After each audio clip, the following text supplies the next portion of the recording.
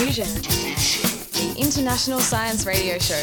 We have a bouncer on the doors of perception. The good, the bad, the ugly. It gets pretty exciting. The myths, the truths. Toxicology. Astroseismology. Magnetism. The dark side. Genetically engineered potatoes. Planetoid. Planetoid. I love that word. Hello and welcome to Diffusion. Sit back and relax while we feed your brain with weird and wonderful science. I'm Ian Wolfe. On this edition, plants to eat and plants that eat. News of food for heart health, food for weight loss, and carnivorous plants go underground.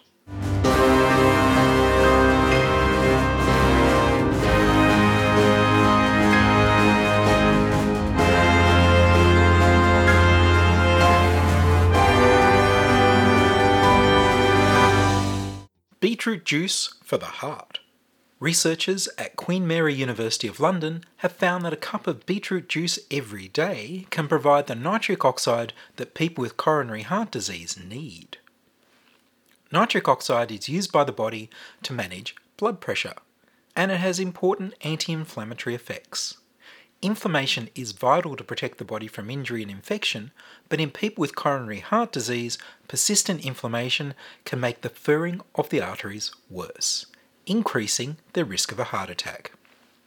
Levels of nitric oxide are lower in people with heart and circulatory conditions as the enzyme that produces nitric oxide is less active. The research was funded by the British Heart Foundation. The Queen Mary University of London team studied 114 healthy volunteers. Of those, 78 received a typhoid vaccine to temporarily increase inflammation in their blood vessels, and 36 were given a cream to create a small blister on their skin and produce more localized inflammation. The volunteers drank 140 millilitres of beetroot juice every morning for 7 days. Half drank juice high in nitrate, while the other half drank juice that had had the nitrate removed. In the group given the typhoid vaccine, those who drank the nitrate-rich beetroot juice had higher levels of the markers of nitric oxide in their blood, urine and saliva compared with those who consumed the juice with the nitrate removed. The high nitrate juice also appeared to restore the function of the endothelium, the cells that line the inside of all blood vessels. The endothelium is crucial to keep blood vessels functioning normally, but it's normally lost during inflammation. Researchers also found that blisters healed more quickly in the group that drank the nitrate-rich beetroot juice, and the numbers of inflammatory white blood cells in fluid samples taken from their blisters were lower after 3 days. The researchers believed that increased levels of nitric oxide helped to speed up how quickly the volunteers were able to recover from inflammation by switching key immune cells from a state that promotes inflammation to a more anti-inflammatory state. The researchers believe that increased levels of nitric oxide helped to speed up how quickly the volunteers were able to recover from inflammation by switching key immune cells from a state that promotes inflammation to a more anti-inflammatory state. They suggest this could have benefits for millions of people with coronary heart disease. They're now planning clinical trials involving people who have coronary heart disease to see whether a high nitrate diet has similar effects to those seen in the healthy volunteers and whether this can really reduce the risk of heart attacks. The research was presented at the British Cardiovascular Society conference in Manchester. Nitric oxide also improves your brain neuroplasticity by participating in the expression of brain-derived neurotrophic factor and is required to activate brain-derived neurotrophic factor receptors. Nitrates can help improve muscle function, potentially by optimizing the way muscles use calcium. A study in mice found increased nitrates in the diet led to improved contraction of the diaphragm muscle, which can improve lung function and breathing. This might be able to help the elderly clear their lungs more effectively, which in turn could reduce the risk of developing respiratory infections. Nitrates have also been shown to help improve oxygen uptake by dilating the blood vessels. If you don't like beetroot, watermelon can also raise nitric oxide production.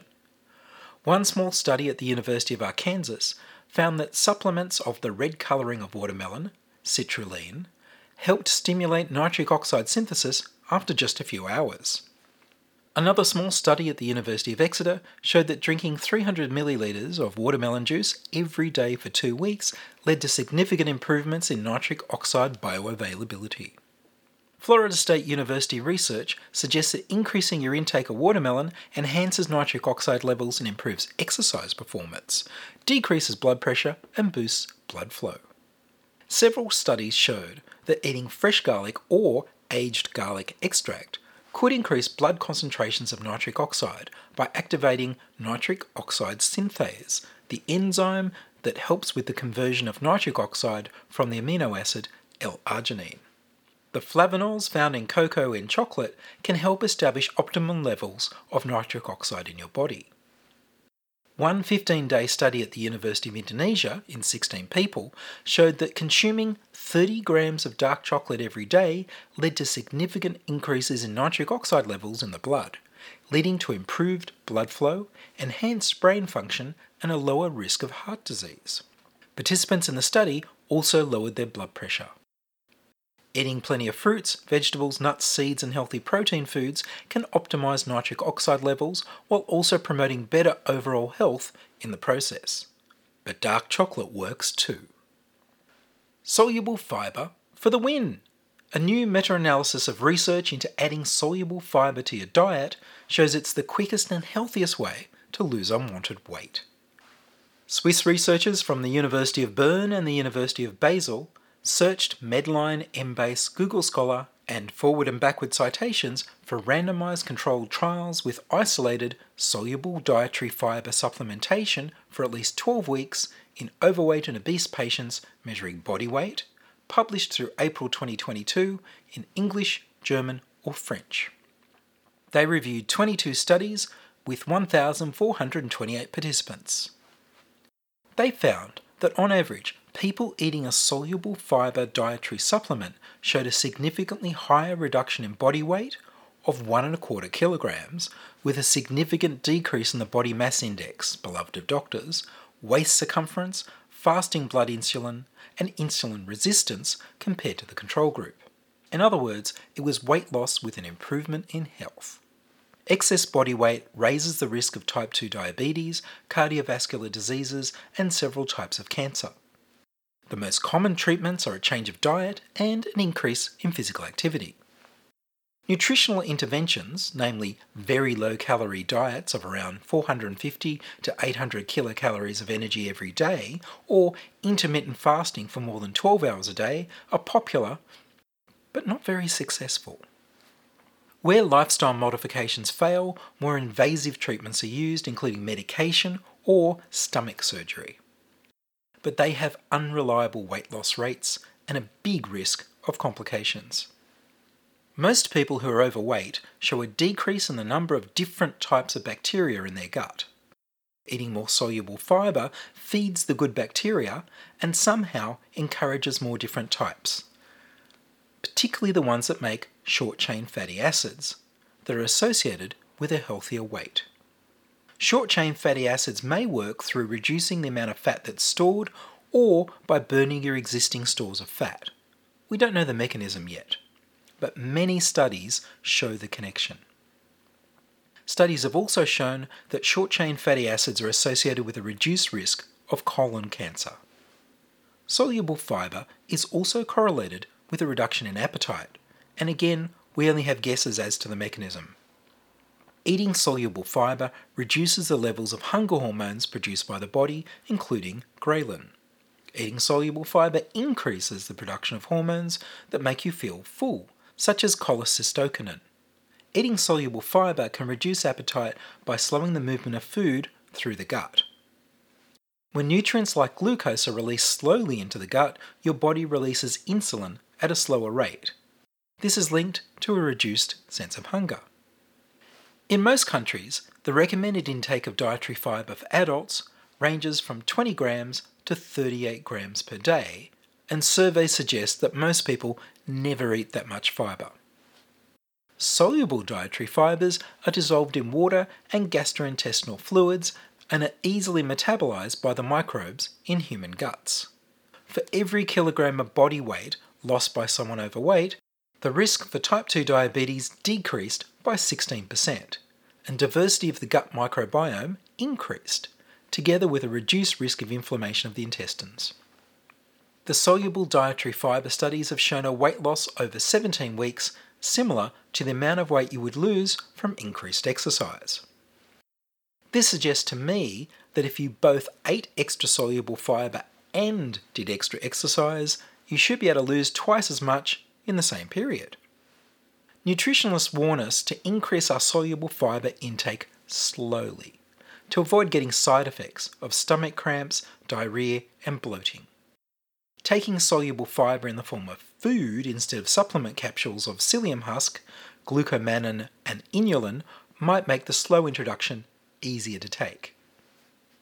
Here's a list of foods from those with the most soluble fibre on down. Don't worry if the details you want skip by you, I will put this list up on the web with the show notes for this episode. At the top, passion fruit has 6.5 grams per half cup or 125 gram serving. Cooked black beans have 5.4 grams per 3/4 cup or 128 gram serving. Cooked lima beans have 5.3 grams per 3/4 cup or 129 gram serving. Cooked kidney beans have 3 grams per 3/4 cup or 133 grams.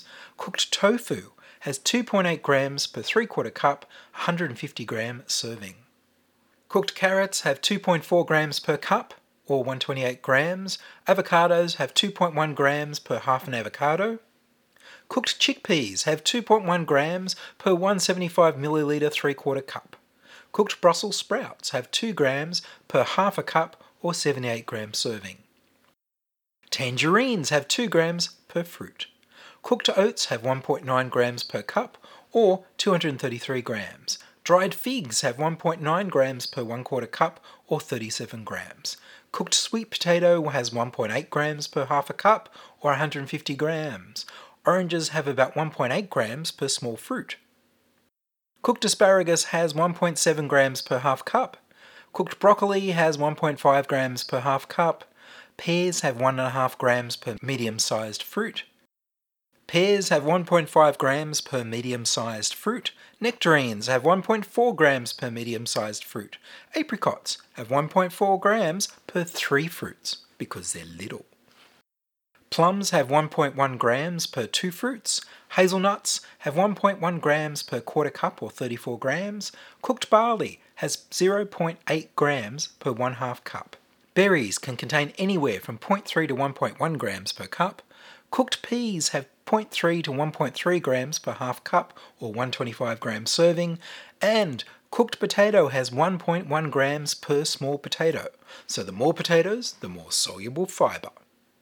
The paper was titled Prolonged Isolated Soluble Dietary Fibre Supplementation in Overweight and Obese Patients, a systematic review with meta-analysis of randomized controlled trials, and was published in the Multidisciplinary Digital Publishing Institute's journal Nutrients, in their special issue Gut Microbiota in Human Health and Diseases.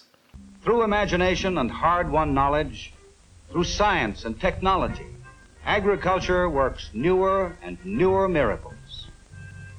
Today's parade of improved crops is sometimes taken for granted. Plant research has bred into them special qualities for fresh use, freezing, and canning. Marketing research has improved methods of handling and storing. Meet some of the cooks you hire when you buy convenience foods. These women are checking fresh potatoes before making them into instant mashed. The work goes on in large plants of the United States and Canada, where millions of bushels are processed. This new use gives the potato farmer greater stability for his crop. After being cooked, potatoes are dried and rolled into tissue-thin, dehydrated sheets. These are broken into flakes or granules of standard quality, texture, color, and taste. Packaged instant potatoes give the housewife a new convenience. This shelf item will save her 23 minutes of cooking time. Scientists are also working on such things as a powdered whole milk that dissolves instantly in cold water and tastes like fresh milk.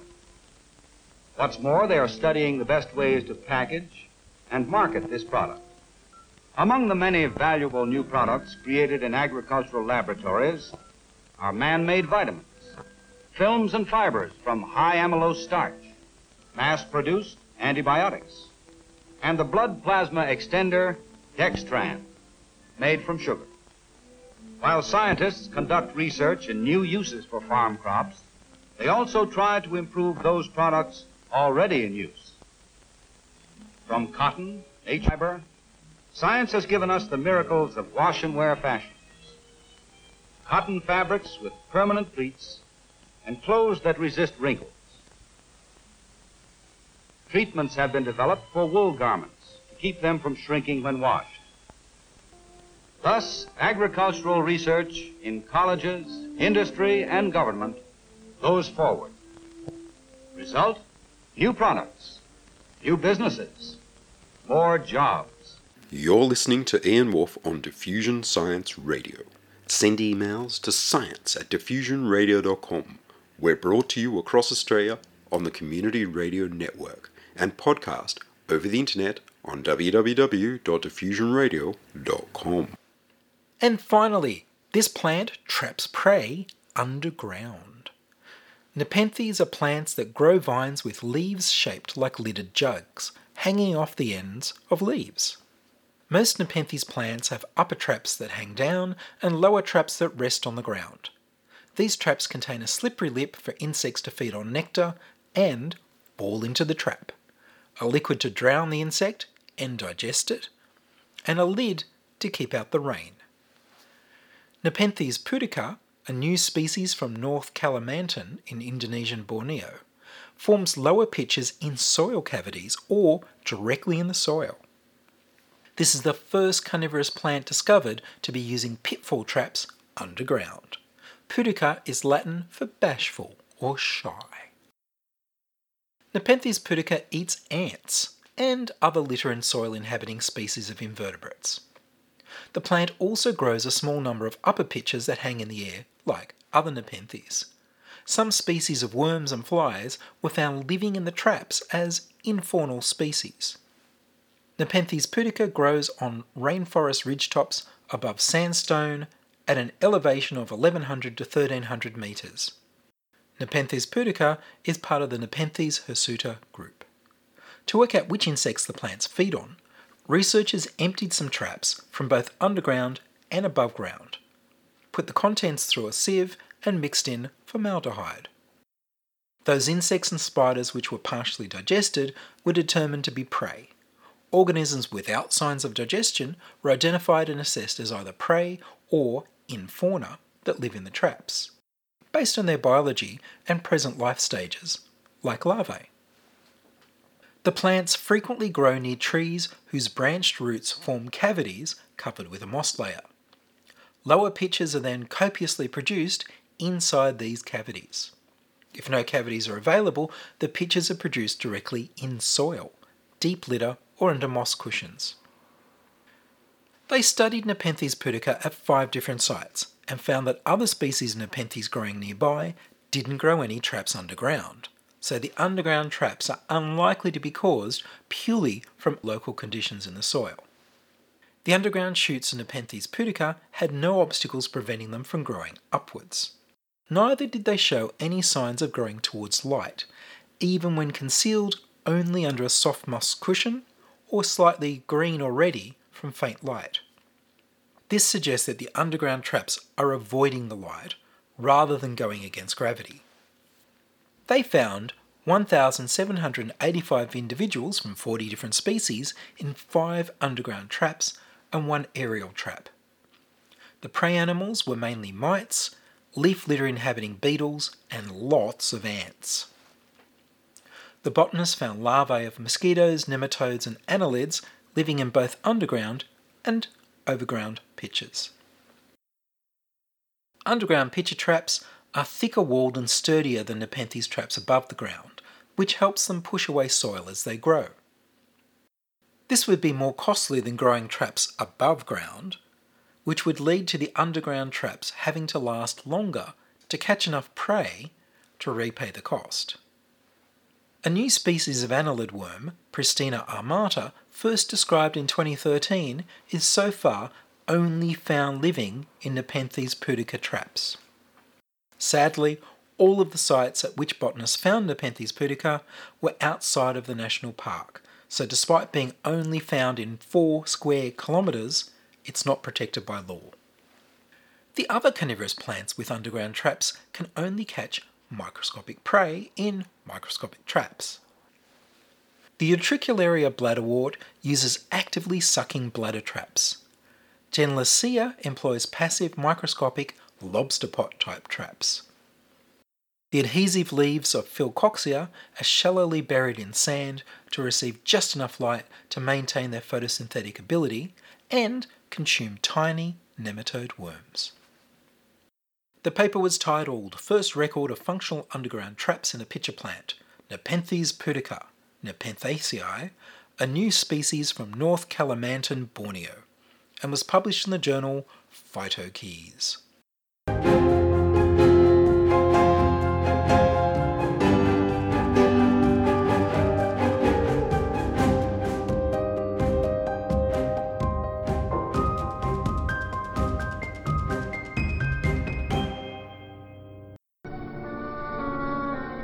Beautiful, isn't it? But these are not flowers.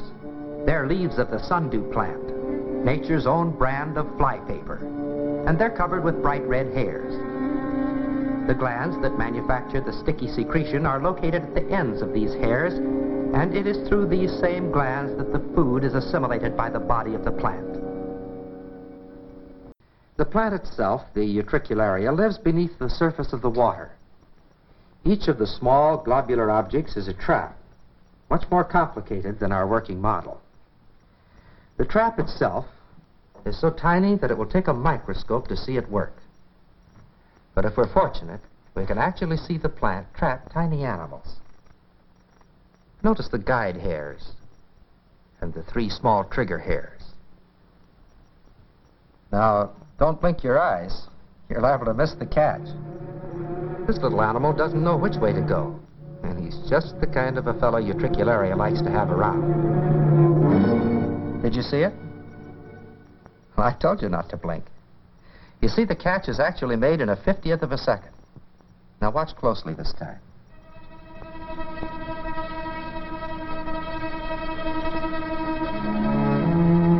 When the trigger hairs are bent, the trap is sprung. And when an animal gets sucked inside, eventually he succumbs and is digested. The trumpet plant, for example, is a type of pitfall. It's composed of a long, slender tube which will average from 18 to 24 inches in length. Down inside the tube are tiny glands that produce a nectar, and the nectar serves to attract the insects. The cobra plant is another type of pitfall, and like all the others, it may be passive, but it's very effective.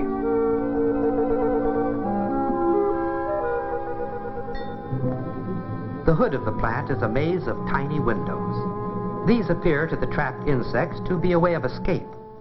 In a frustrated attempt for freedom, a false step usually occurs, and the insect adds to the daily mineral requirements of a carnivorous plant. Yet another type of pitfall is the pitcher plant. The shape of the leaves is responsible for its name.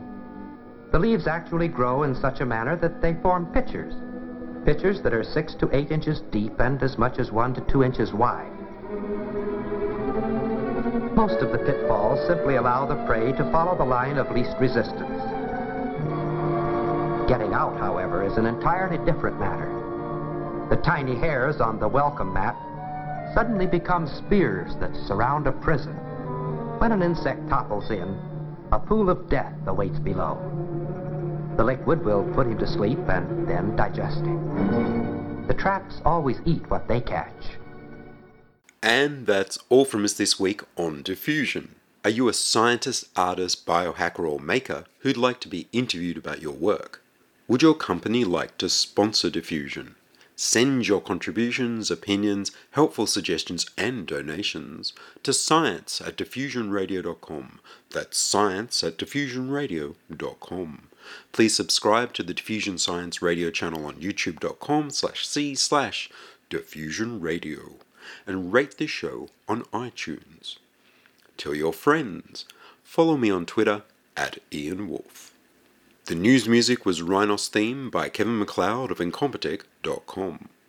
I produce Diffusion, which is broadcast around Australia to 28 stations on the Community Radio Network, including Radio Blue Mountains 89.1 FM in New South Wales, 8CCC in Alice Springs and Tennant Creek, 2 MVR in Nambucca Valley, 3 MVR in the Mallee Border districts of Victoria and South Australia, City Park Radio 7LTN in Launceston, Tasmania, and 2XXFM in Canberra. Diffusion is narrowcast on Indigo FM 88 in northeast Victoria. Diffusion is syndicated globally on astronomy.fm. Subscribe to the podcast on the Diffusion website, www.diffusionradio.com. That's www.diffusionradio.com, and check the website for links, photos, and videos about this week's show. If you enjoyed the show, you can explore more than 1,000 previous episodes archived on diffusionradio.com, where the shows are labeled by keywords so you can focus in on the stories you want to hear. Make a donation through paypal.me/IanWolf, or join my patrons at patreon.com/diffusionradio. I'm Ian Wolf. Join us inside your audio device of choice for more science wondering next week on Diffusion Science Radio. Science is fun. It helps you to learn, to know, and to appreciate. When you study science, you may go on field trips. You discover the marvelous interrelationships between all living things. You learn to read the history of the Earth as it is written in rocks and fossils. You find out what makes things tick, everything from a molecule to a living organism. In the study of science is found the most useful and satisfying knowledge of man. Knowledge of his physical world, its past, its present, and its future. And in your moments of relaxation, now and in the years to come, you will find the study of science leading you into fascinating pursuits. Photography, collecting. Why study science? Study science because you will find in the study of science a richer, more rewarding life.